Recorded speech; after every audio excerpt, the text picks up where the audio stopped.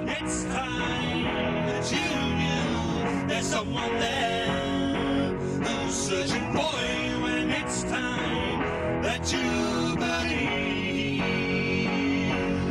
he's gonna find you. Well, hello everyone, and welcome back to Two Guys Fixing the World. This is part 2 of Fixing the Virus Economic Collapse, which originally aired on March 26th live on YouTube and on Facebook. If you want to catch part 1, just check out your local or your favourite podcast platform, or visit fixingtheworld.ca and follow the link to YouTube. We'll have all past episodes on there, including all of the live ones as well. And don't forget, you can watch us live as well. Subscribe to your YouTube channel, and you'll be notified every time there's a new live show. So, without further ado, let's get back to the discussion of Mark Davis Stallard and Ryan Jans, Fixing the Virus Economic Collapse, Part 2. So those were the contributing factors of where we're currently at. And of course, the big thing that I really wanted to talk about, we kind of need to lay all that background down just so we can see how we got where we are, what's exasperating the current financial situation, and come up with what is it that we actually need to happen now, what do we need for now, and what do we need to make our future better so we can avoid this. Now, Justin Trudeau came out recently in the last few days and said that everybody that has been laid off because of the virus, and that's clear that you understand, because of the virus, not for any other reason, then you will get, or you can apply for $2,000 a month for every month for 4 months. I got ending in October, I think it is. Now, that sounds good. $2,000 sounds like a lot of money, but it's only $500 a week. I mean, you can barely make ends meet on that one if you've got a family of 4 or a family of 3, even as I am right now with my older 2 having lives of their own. That's not enough. We can't survive on that.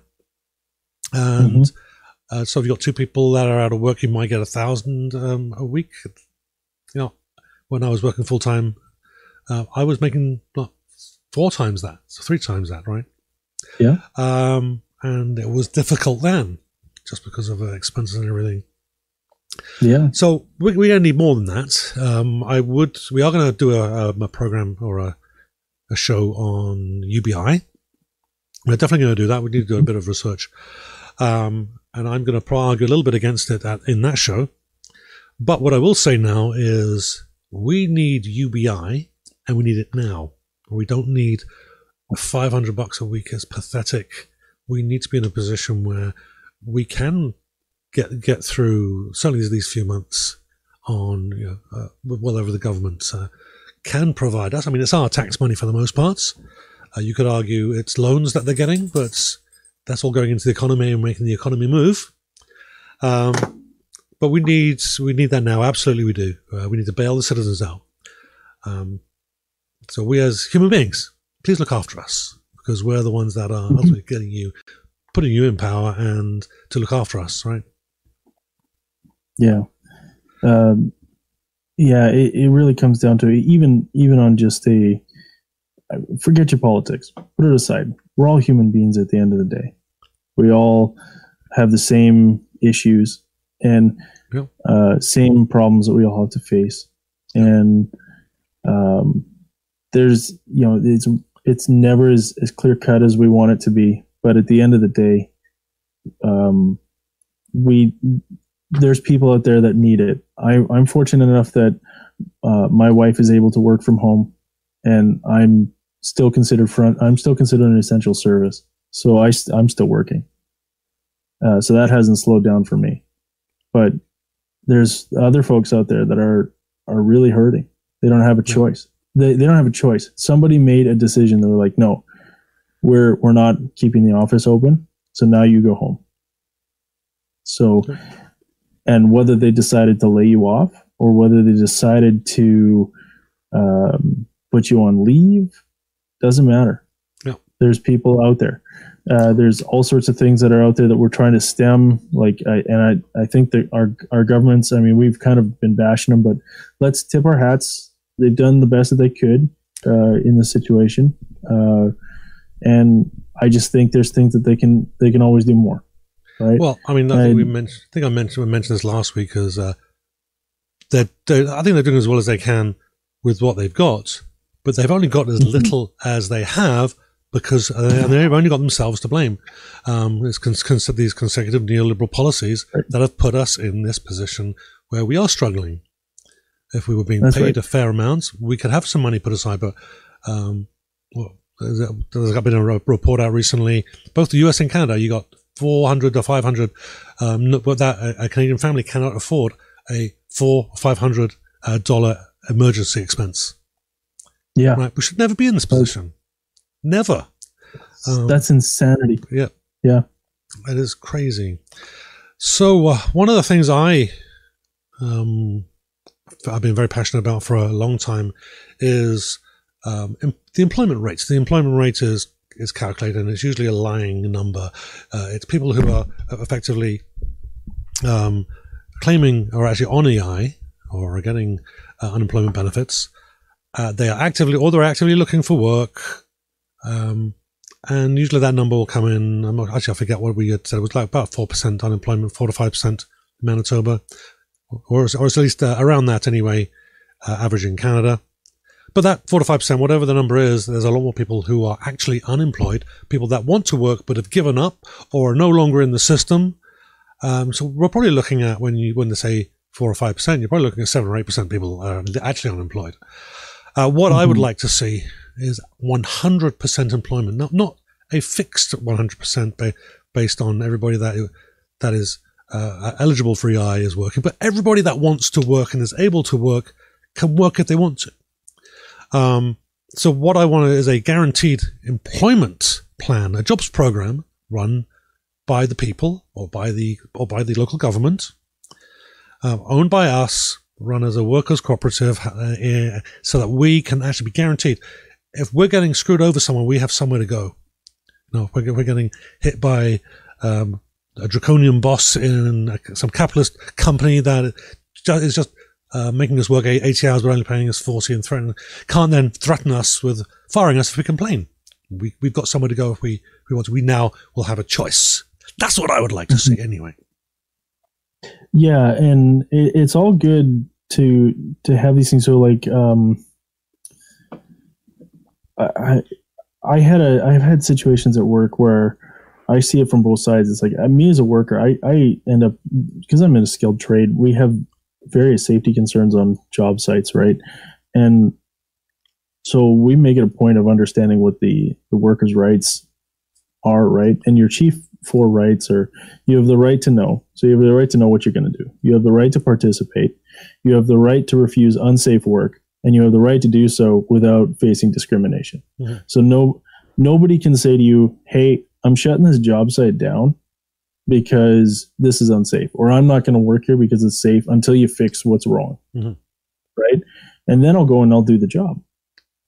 Because I'm not just trying to get out of it. I'm just, hey, I want to go home. I don't want to get hurt.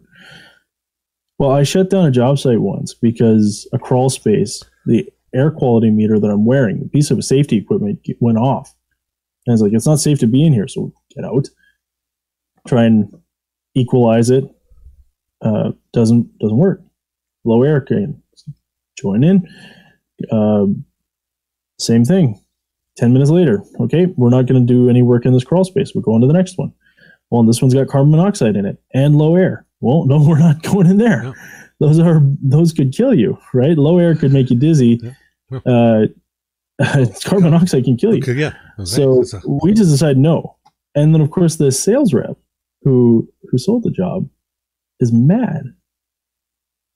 What are you talking about? You got safety concerns. You can't do that, blah, blah, blah. I sure can. Yeah. I have the right. But it's like, it's protecting those rights. And, unless you're going to enforce it, you can have everything written down on a piece of paper, but unless you can enforce it, it doesn't really mean anything. That's what it really comes down to. We need agencies. We need government agencies that are going to that are going to actually do these things. It's not just about the employment. It's about all of us. We need things like that. Yeah. That's one aspect it's all very well. of it, right? It's all very well having those laws and having the rights to refuse it. But however, in Manitoba, if I go to my boss and say, "Hang on a minute, you didn't pay me for the overtime, all the overtime I did," and I complain, well, then next week they can just say, "You're no longer a fit for the team. Goodbye. And we're letting you go for business reasons." Whatever. They don't even have to have a reason. Just here's your 2 weeks. Bye-bye. Yep. That's Manitoba law.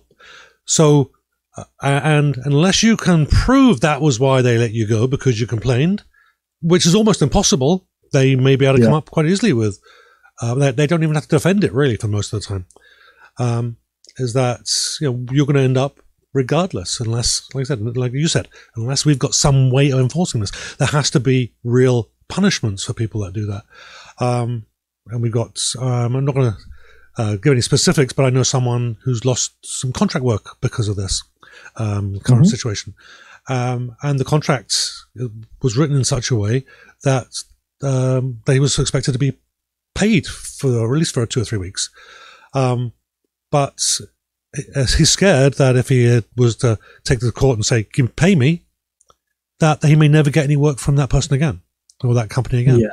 And that's kind of crazy that the law's on your side, but it can screw you if you enact that law.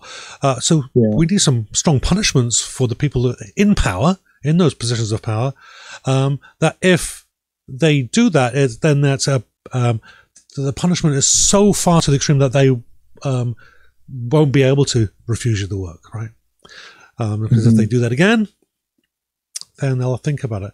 Hopefully, would think about it, but then we have the same issue. We need to be able to enforce it. If an employer lets you go, there has to be a good reason for it. And in the current situation, that it can take. Oh, actually, in the current situation, anybody who's out of work for any reason other than the coronavirus, good luck. You're not going to get a job for maybe 6 months. It ain't going to happen.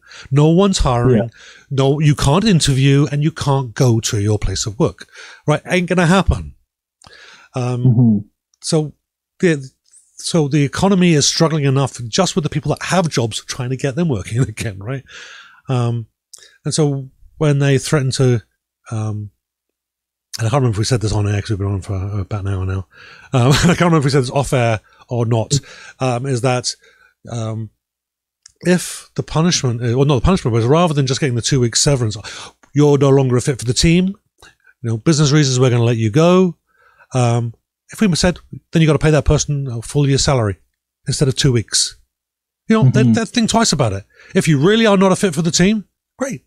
Pay the year's salary. Bye-bye. It's no one's fault, but it shouldn't be the person with no power, who may well take another year, maybe even 2 years to find another job in the current environment.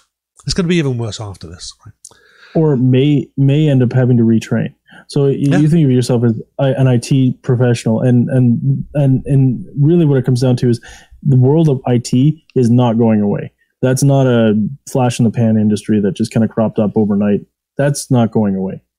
But you may find that you have to retrain because they're not hiring someone who has 20 years experience. They want to hire the guy who has 5 years experience, who will take $10,000 less a year to have a job instead of the $10,000 more to be able to actually live.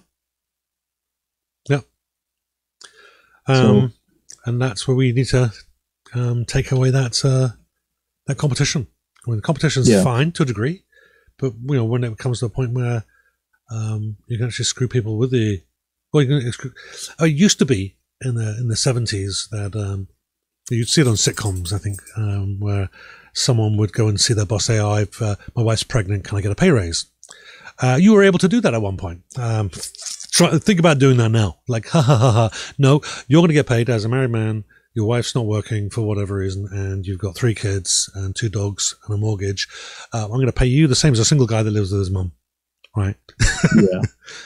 It's kind of an impossible position. I mean, but I think we're getting a little tiny bit off topic there. But I'll just fodder for the next show, right? It is. Yeah, we have lots for that. Now, I think we need to do something about change our current economic system. Right now, we're here because our system is ridiculously fragile. I mentioned at the top of the show that Mark Blythe and Robert D. Wolfe, two economists living in the US, have been predicting a massive crash in the economy years ago. They've been predicting this. It's going to happen. It's going to be massive. It's going to be huge. Didn't know what was going to cause it or be the pinprick that popped the bubble. But it's been happening. We know this system is fragile. The legislation, actually, we'll just an example just to show you that our progressive conservative government knows this system is fragile, is because it's actually written into the minimum wage law, right? That minimum wages can be frozen if it looks like, or if we can forecast a recession in the future. That happens they know that's going to happen, and it's an excuse to not give the poor people, working poor, a pay raise in line with the cost of living. They know it, right? This is an example of that. They know that is true. So we need to change this. And it all comes down to the market, allowing the market to run the system is always going to fail. So any system that gives power to the market will fail. And it doesn't matter whether that's a capitalist system or a barter system. If we let the market run itself, we're doomed. Mm-hmm. And that's why it was so absurd to me to get a thing like a variable rate car loan for 7 years. Like, okay, well, everything's low now because they want you to buy. What happens when things get really bad? That would have to be a brand new car to even be worth your while. Yeah. Right? Imagine getting a Ibiza for 7 years. That's insane. Well, and here's the thing that just doesn't make any sense to me is, if you're buying a property, you can do all kinds of things with that. You can get equity out of that. There's stuff that you can do. 7 years to pay off a car at a variable rate. Like, no. Yeah, just everything about that is just screaming, don't do it, don't do it, don't do it. Well, but people will do it. I know, and I'll give you a current example that we can all relate to on how bad the market is and how fragile the market is. Go to the shop right now and try and buy some toilet paper or some hand sanitizer or some disinfectant wipes. That's how good our system is. The marketplace is the worst place to distribute goods and services fairly. If you've got the money, or if you have the opportunity and you got there first, and you got the money, you can buy the place out. And if you just happen to be a bit late or don't have enough money or buy, the market is horribly unstable. Which is one thing I do want to mention is like, and for all you people who, and I don't think it's anybody who's watching our show, but if you are sitting out there and you're hoarding toilet paper or hoarding hand sanitizer or hoarding all that, give your head a shake and go give some away. I'm just going to break it down for you. I'm an essential trades. I have a tool bag I carry with me everywhere. All it takes is someone not washing their hands properly, handing me my tool, and now my tool is contaminated. I'm contaminated, and I can pass on that virus to somebody else. Mm-hmm. And I might not get sick, but I've just passed it on. I need those wipes to do my job safely, not just for me and my family, but for you people out there. So don't hoard. It never helps. You have the social stigma of being a hoarder, right? Like nobody likes that because we all need it. And I don't want to say that if you're just stuck at home and you're in quarantine or you've been laid off, you don't deserve to have those things. You should have them. They're important too. But just think twice that if the maximum is 2 and you don't need 2, don't buy 2. Right? That's the whole thing I'm trying to drive home because there are other people need it. Yeah. And the thing about the market as well is that the countries in which we live, the so-called capitalist countries, the Western world, if you will, they know capitalism is awful for distributing goods and services. Just look at any time there's a war. Who's the one that distributes it? Well, they take over. The government takes over the private companies, and they take over, tell them what they're going to produce. They take a planned, they turn into a bit more of a planned economy, and they ration out everything, right? Yep. You can't trust these modern capitalist companies to do a good job in that regard at all. They're only good about, they're very efficient with producing material, and they're very efficient about taking money from the lower echelons and giving it to a handful of people at the top. They're just a money funnel. Anyhow, again, that's another entire show we could do. But I just want to make another point as well. All this kind of comes together, I think, in realizing that when our countries, the US, Canada, Australia, UK, Europe, we have been fed this ridiculous idea that our countries should be run by business people. The best people to run governments. And it's kind of a ludicrous idea, because what do businesses do? Businesses, like I just said, right? They are in place to extract money from the people and giving it to a handful of people at the top. And you want people to run government that way, but you hate taxes. So how are you going to do that? It's just diametrically opposite, right? Whereas government is supposed to be set up to provide services, and businesses are fundamentally set up to take money and to make money. They're not there to produce products and services. That's just a means to get the money, right? Yeah. And so the idea is that you pay the workers as little as you can. You got profits versus taxes is a hypocrisy. Profit is taxes that companies take, but you get nothing in return for it. At least with taxes, whether you like what the government's doing with it, you get something in return. We get roads at least, right? We get roads. Yeah, you do get hospitals. You do get an army that will protect you from people who might actually hurt you. Yeah, and we get some rather nice policemen as well. Yeah, I'm sure some of them are not nice, but I think all the ones I've met are. At least they've been to me anyway. My experience with police officers of even when they're on the duty, I mean that's a tough job, man. Like you don't get to deal with the best of society when you're a cop. But the whole thing is most cops are just guys and women and men who just want to do the best they can for the community and go home alive at the end of their shift. That's really what it comes down to. So we need to. So effectively, I guess we're kind of winding down here, but we need to run the country as if it all matters, as if all that matters are the people, the human beings in the country. And there's an old English saying, I'm pretty sure there's a similar one, if not identical, in Canada. But if you look after the pennies, the pounds will take care of themselves. I'm going to put that on his head just a little bit, and I'm going to say, look after the workers, and the businesses will take care of themselves. And I think that, having listened to the whole show, that will kind of make sense. But if the workers are working well, if they're happy, if they're contented, if they're trained, if they're comfortable, what else do you have to look after when you're running a business? Exactly. Do you have any other? I've got a quote I want to read as we finish. Anything you want to add there, Ryan? Before I do, just a very. It's going to seem like a cheap shot, but I don't care anymore. We said we weren't just going to be a Trump bashing. I'm sorry.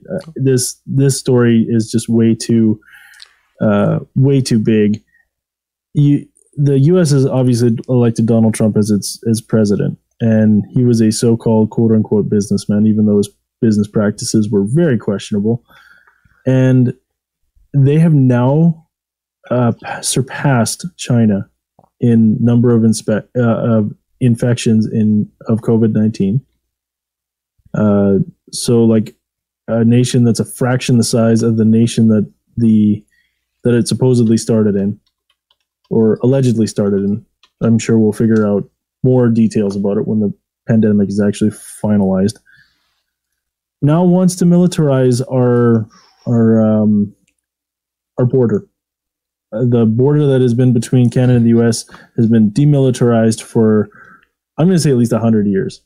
Wants to put up soldiers because he's afraid. This is what he said. He's afraid that people will come across the border illegally and spread COVID-19. Right. We're not even leaving our houses, and I'm actually really hoping, and I'm not being a little tongue-in-cheek, I guess, but hopefully they're there to stop the Americans leaving. Yeah, because right now you have more people who are sick, and they need to stay in your country. So, to anybody who's listening to us in the States, stay inside, wash your hands, socially isolate yourself as best you can from people so you can't spread the disease, and vote that orange bugger out. Well, don't go voting yet. Not yet. When it's safe.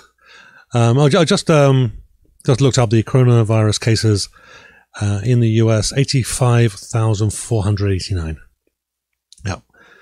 85,000 people. Almost 1,300 deaths, and 1,800 people. That's confirmed cases, right? I'm not sure. It doesn't say, but I'm assuming it is. I just Googled. It's the first hit on Google. Okay. So that would be 85,000 confirmed cases. And that basically happened over like 2 weeks. Yeah. And like 2 weeks ago, they were saying, it's just going to pass. Yeah. Well, that's, it could be a lot more. Business. Well, it could be a lot more because they don't really have or haven't had tests, right? They haven't been doing thorough testing. No, they haven't. So, actually, 85,000 reported. I just remembered. While we're talking about other countries and the ridiculousness, is that in the UK they've been told, just as we have, if you've got mild symptoms, stay at home. If it's chronic, then you need to be tested. And of course, Prince Charles, our wonderful German prince there in the UK, has he and his wife Camilla have both been tested, but they had very mild cases of the virus. Because then Twitter lit up in flames, and because there are people on the front lines in hospital that they're not allowed to be tested. So this is absolutely horrific. And they actually moved back to Scotland, Balmoral, and they're holed up in their stately home now. Anyhow, while we're bitching and complaining, there you go. So I just want to end this. Sorry. Oh, and it was just like that other thing too, is we've been told, okay, we're going to prioritize people who are sick, and we're going to test people who are sick, which you should. And we're going to prioritize people who have been traveling, which you should.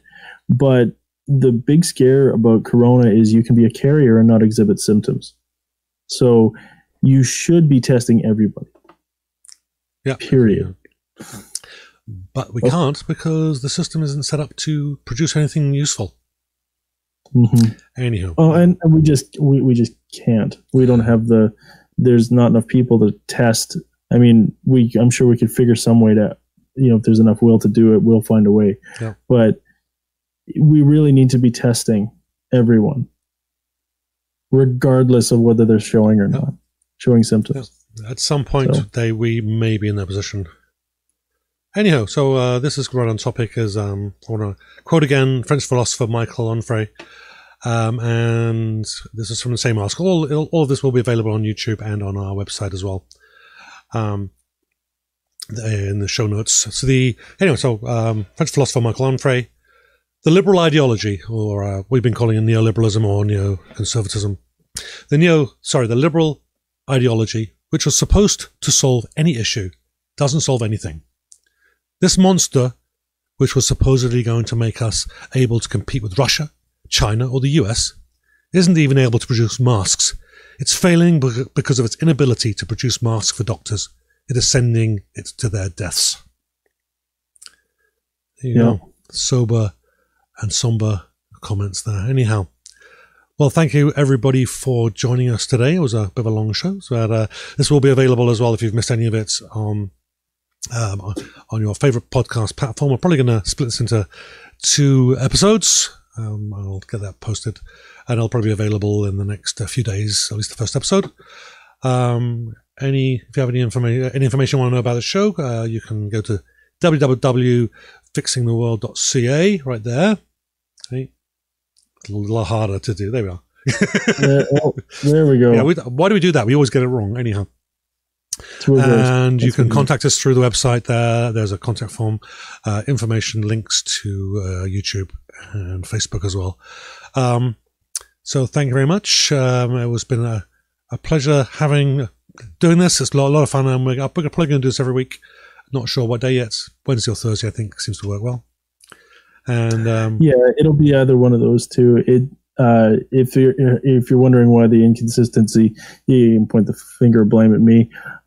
Like as I've mentioned a couple of times, I'm still working, and it's not always advantageous to be at home. Or I was actually traveling inside the province. I drove home from Brandon yesterday, and I wouldn't have had it in me to do the show. So, okay. Well, thank you very much, everyone, and we'll catch you all again next time. The world has been fixed for another week. See you later. He's gonna fight.